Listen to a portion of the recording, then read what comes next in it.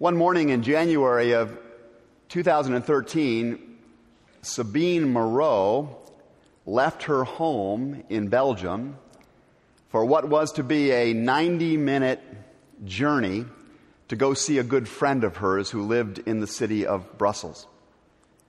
2.5 days later, Sabine Moreau had not arrived at her intended destination. Friends and loved ones had become more than concerned. They had called back and forth. They had not been able to reach Sabine. They had notified the authorities, and the authorities had gone about the business of trying to track her down, and they were successful in doing this. They managed to track her using her credit card receipts. What they discovered was that Sabine Moreau had plugged into her GPS system the directions to her friend's place in Brussels.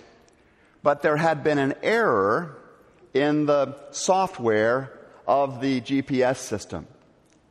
As a result, Sabine, who was dutifully following the instructions she was getting from the GPS system, had managed to cross 5 international borders.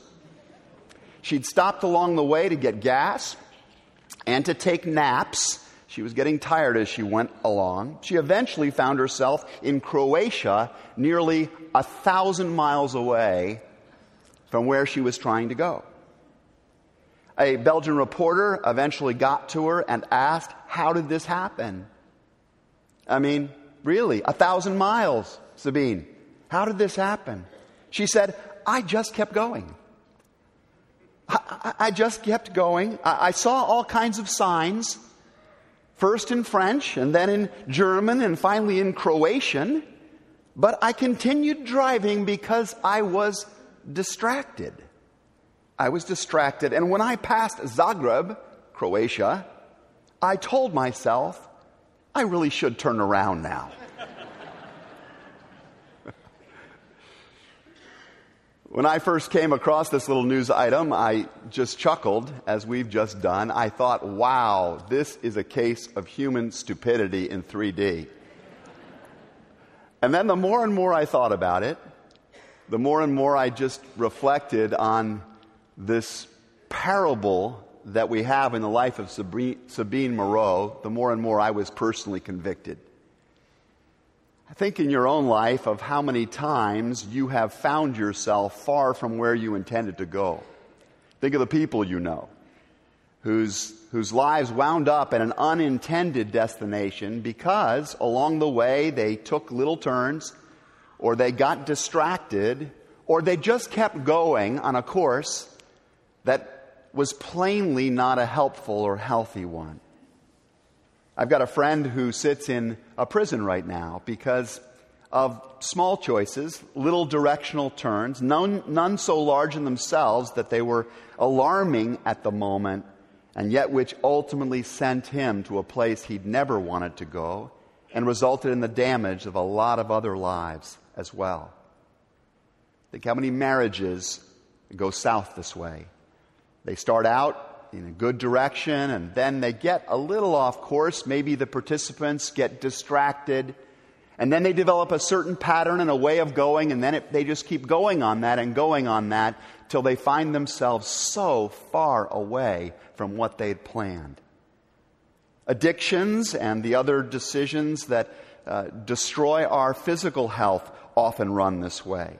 The decay of our character into a pattern of deception, lying, denial also happens in these tiny incremental ways. Even the decline of a society, if you think about it, or of an entire nation, doesn't happen overnight. It just happens mile by mile, right? Just mile by mile as we go further and further away. And before we know it, we've missed signs or we've ignored them. We've made so many erroneous decisions along the course of the journey. The world's guidance system sometimes doesn't help us in these ways. It often tells us in subtle and overt ways that we should keep on going in this particular direction. We should keep on coddling ourselves, expressing ourselves, advancing ourselves. And like Sabine Moreau, we're presented with so many distractions. It's easy to lose our way. It's easy to keep going and not stop very often to really think about where we are, how we got there, whether we should make any course corrections. And before we know it, we're 1,000 miles away from where we planned to be. I just kept going. I saw some signs, but I was distracted. The writer of Proverbs says, there is a way that seems right to a person. It appears to be right, but in the end, it leads to some place we don't want to go. There's a way that maybe lots of people are traveling. Jesus said the road to destruction is wide, and there are many who are on it. And it seems right. It seems popular. It seems the done thing, and yet it leads to a place that we do not really want to go. The good news, however, is that God meets us in Zagreb. The good news that we're trying to talk about in this series is that there is a God who will find us in the far country, who never gives up on us even when we have stopped paying attention to the signs, is seeking after us perseveringly, wanting to lead us homeward again. This is the gospel message that Jesus keeps trying to lay out for people. It is first and foremost possible to get right with God again. It's possible to reestablish that alignment with our Creator, the one who is our source. And it's that fundamental alignment out of which everything good ultimately comes. Because as we're united with God again, justified and in communion with God again, the power of the Holy Spirit begins to move through us. The way the sap of the vine moves through the branches to bear new fruit. And so God, as He moves in us, can overcome a lot about our character that we could not overcome in ourselves. Many of us are dealing with issues in our lives. We don't know how to overcome these stubborn habits. The very thing I do not want to do, I do, says the Apostle Paul.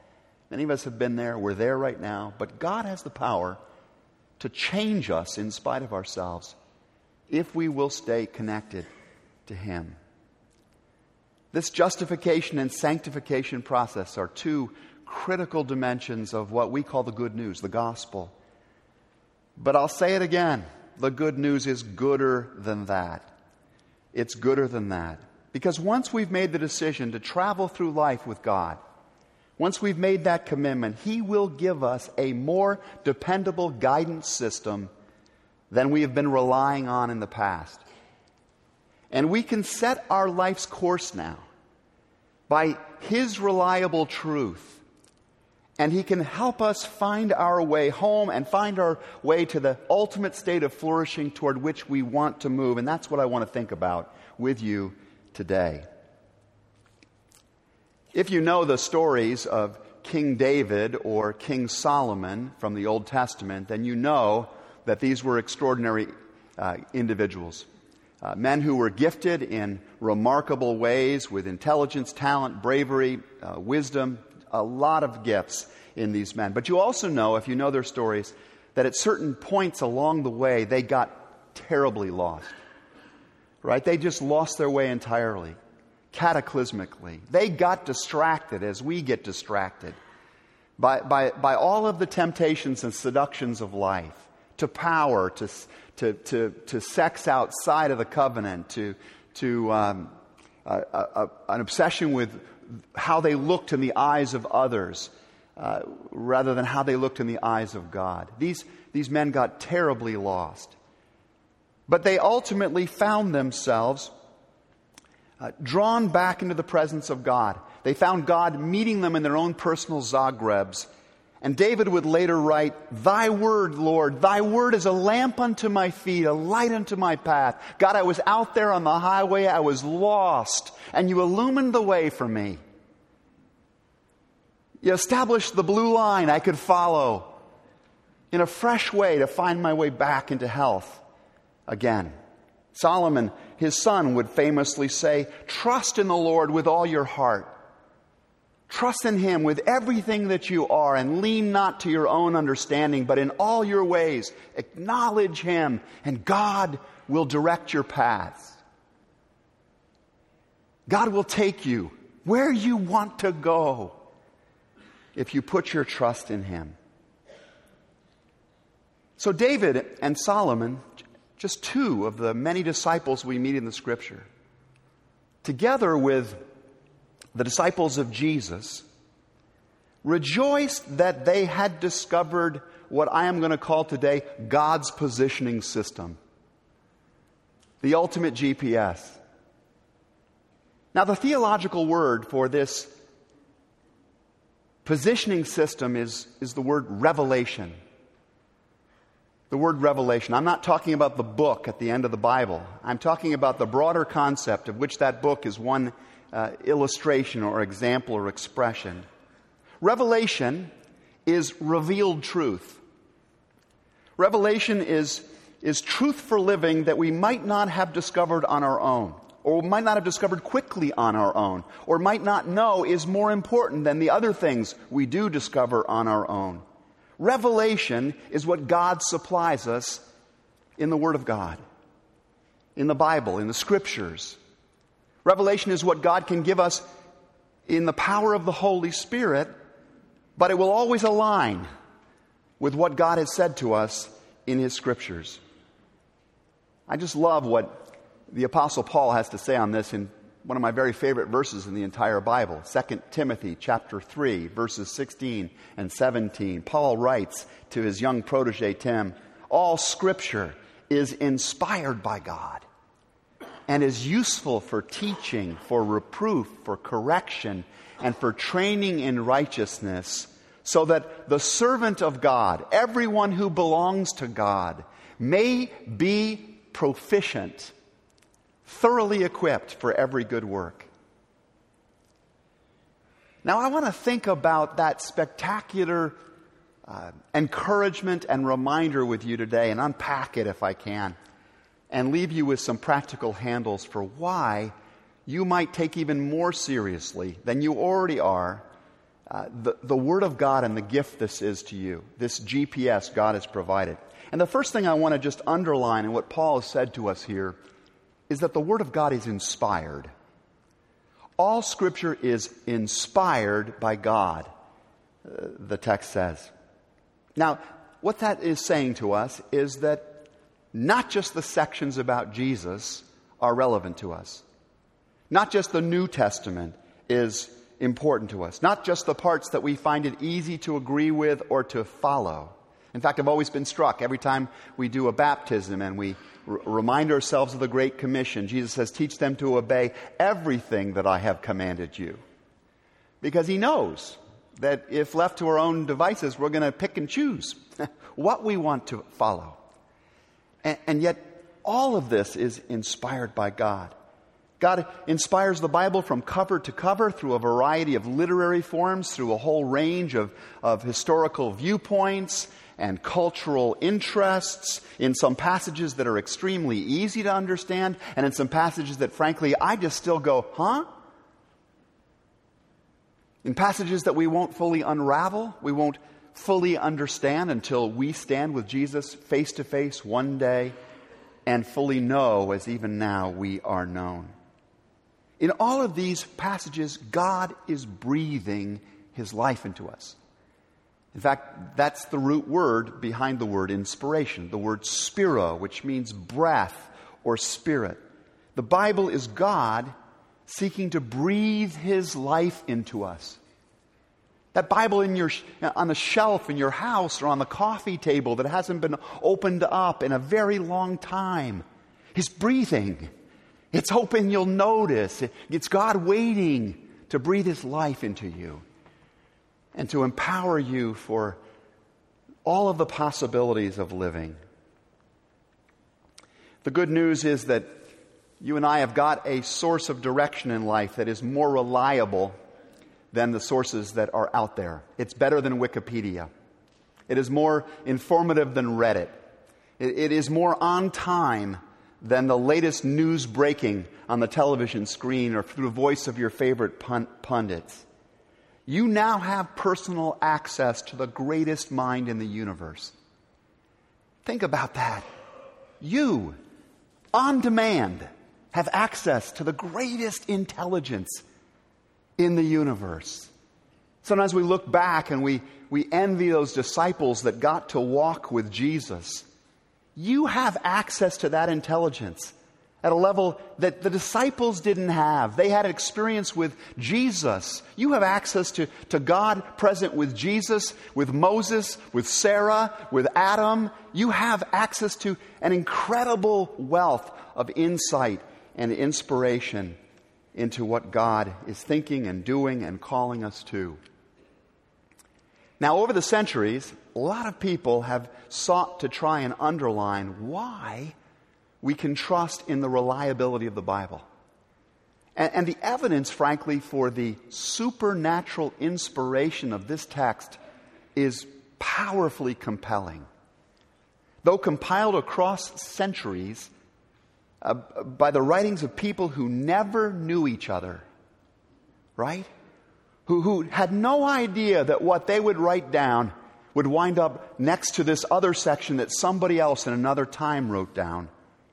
In spite of all of these different voices in different times and places, the Bible has a message that is strikingly unified in its themes, that is staggeringly accurate in its telling of the way life and people really are, and in its foretelling of events that are to come, and is stunningly relevant to people of every time and generation and culture. It's amazing how missionaries will go into new cultures that have never been penetrated by the Christian faith before, and they'll begin to describe the stories of Jesus and the teachings of the Scripture, and the people will go, "Oh my gosh, that's so relevant to us. You found us where we live." Some people have even done numerical studies on the Bible. And some of this gets pretty far-fetched and wild. You know, people will try and prove that there are all kinds of hidden codes in the Bible that demonstrate its unique inspiration. A few years ago, I stumbled across one particular little factoid about this that I found fascinating, and I've shared it once before with you. I want to mention it again because it does make you wonder. Do you know what the shortest chapter in the Bible is? The very shortest one? It is Psalm 117. If you want to start small, start there. You know what the longest chapter in the Bible is? Psalm 119 is the very longest. Can you guess which chapter is the exact center chapter in the Bible? Psalm 118. There are 594 chapters before Psalm 118. There are 594 chapters before Psalm 118. Add up 594 and 594, and you get 1188. 1188. Now, what do you suppose is the exact center verse of the Bible? It is Psalm 118, verse 8. 1188. And wouldn't it be interesting if that verse had something significant to say to us? It is better to take refuge in the Lord than to trust in man. Trust in the Lord with all your heart. Lean not unto your own understanding. In all your ways, acknowledge Him, and He'll be your GPS. He will direct your paths. It's as if the contents of this book, it really is, as if the contents of this book, though compiled over centuries, was sourced by a single brilliant mind. It's like it was breathed by someone larger than history itself. And it was. All Scripture is inspired by God. You have an error-free positioning system available to you. But the news is even better than that. Because this Scripture is not just inspired. This GPS that you've been given is also useful in all of the ways that matter the most. Every day, you and I are besieged by a barrage of inputs and information. Right? Raise your hand if that's true for you. You just are almost overwhelmed by it, by how much stuff is coming your way. And just think about the kind of information that comes your way. It's an amazing season of life we live in. You know, I can get the sports scores right now just by pulling out my phone and talking to it. Hey, Siri, how are the Bears doing? It's not good news, by the way. It's not good news, right? You can get a constant, up-to-the-date information about Blake Shelton's love life if you want it. Entertainment Tonight will give it to you. You can get all kinds of trivia and humorous videos. You can get constant supply of somebody's observations on the most bizarre topics in cooking and collecting. You've got YouTube and Snapchat and CNN and Fox News. They'll give you the not really the news that we're still gridlocked in D.C. You can get all kinds of information, but the question I want to ask you is, how useful is it? This which occupies so much of our time. I read recently that kids consume about 9 hours of media a day these days. How useful is this really? What would be useful, I think, is if we had a guidebook for teaching us the principles that make life work better. That would be useful. If I had a guidebook that could teach me how to really make the most of this life, how to pass along time-tested values to my family members and to live by them myself, that would be useful. It would be useful to have a voice of truth that gave me reproof, that rebuked me in the ways that I need rebuking, in a form that I could actually take, because when my wife rebukes me, I've got emotional baggage with that. But it would be useful if I had an authoritative source that could challenge me in the ways I needed challenging without all that baggage. It would be useful to have a reliable source of correction when I'm veering off the track. And I do that because I see other people veering off the track, and I think that is the track where they're going. It would be useful to have something that corrected me, that gave me a reliable, independent sense of the direction I need to be going in life. It would be useful to have a source for training disciplines that I could use to maintain my connection with Christ even when I wasn't hanging around church people. If I could, it would be wonderful to have some insight into some training practices I could use that would build up moral muscle in me so that when I was really under pressure in a particular situation, I'd be prepared for it. I'd be ready for it. So here's the good news. To the extent that you can find no place else, you can take in your hand, you can carry on your phone, you can access wherever you are, even in the middle of the night. If you've got it on your phone, you can do it without even waking up somebody next to you.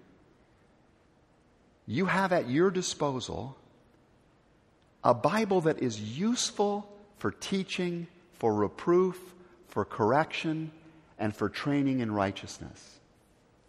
The Bible is inspired and it is useful in all of the ways we most need help.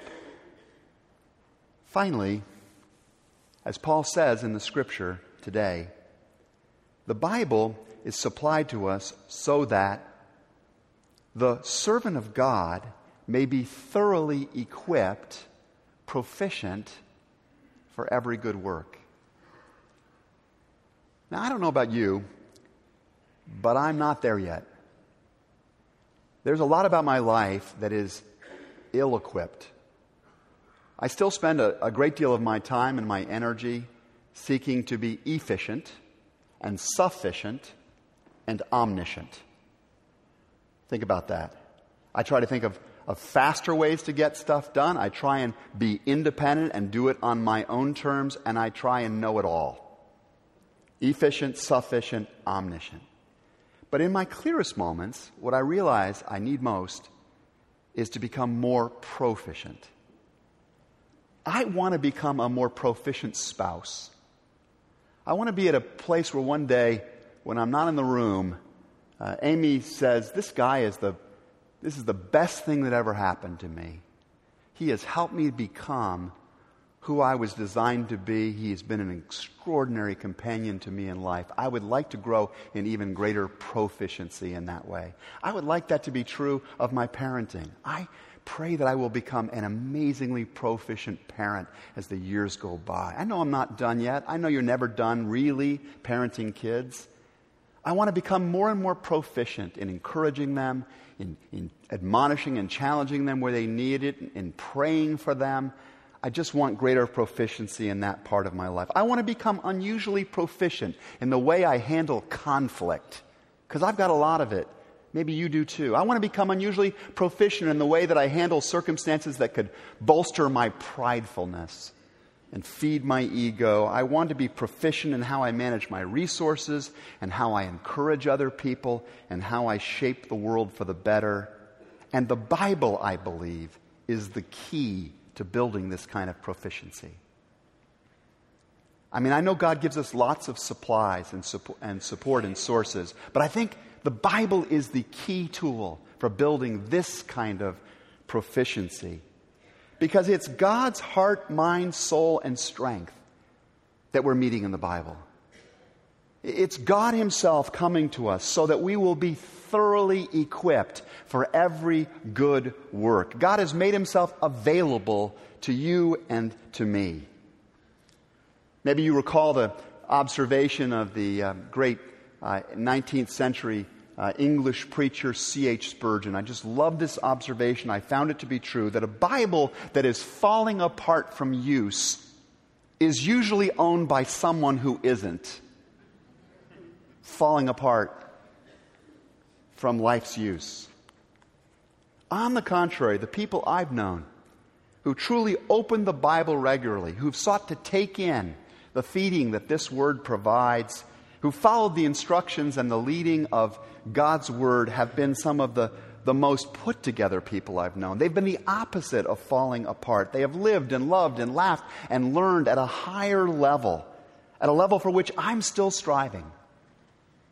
And they've been people that seldom get as lost as those who are without this equipment.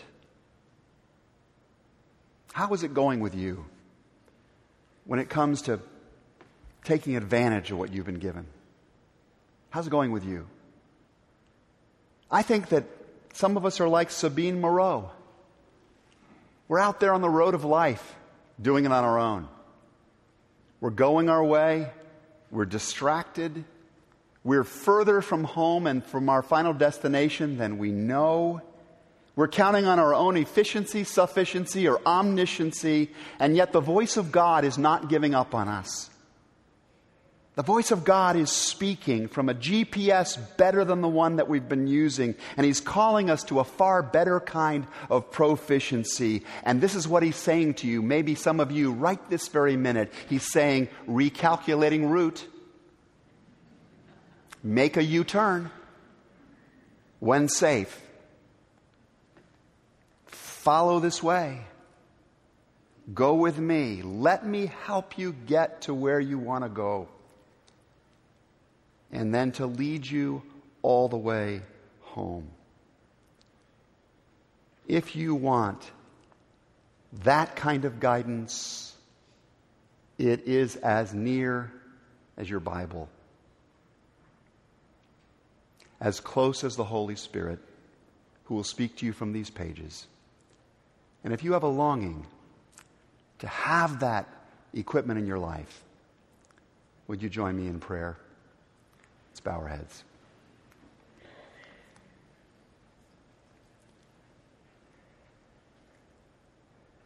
God, how great the good news of the gospel truly is. That we can get right with you. With your help, overcome our character flaws and set our course by reliable truth. Thank you that you have given us in your holy word such inspired, useful equipment. Now send us forth on the road of life to truly employ all the gifts of this wonderful revelation. For it is in the name of Jesus that we pray. Amen.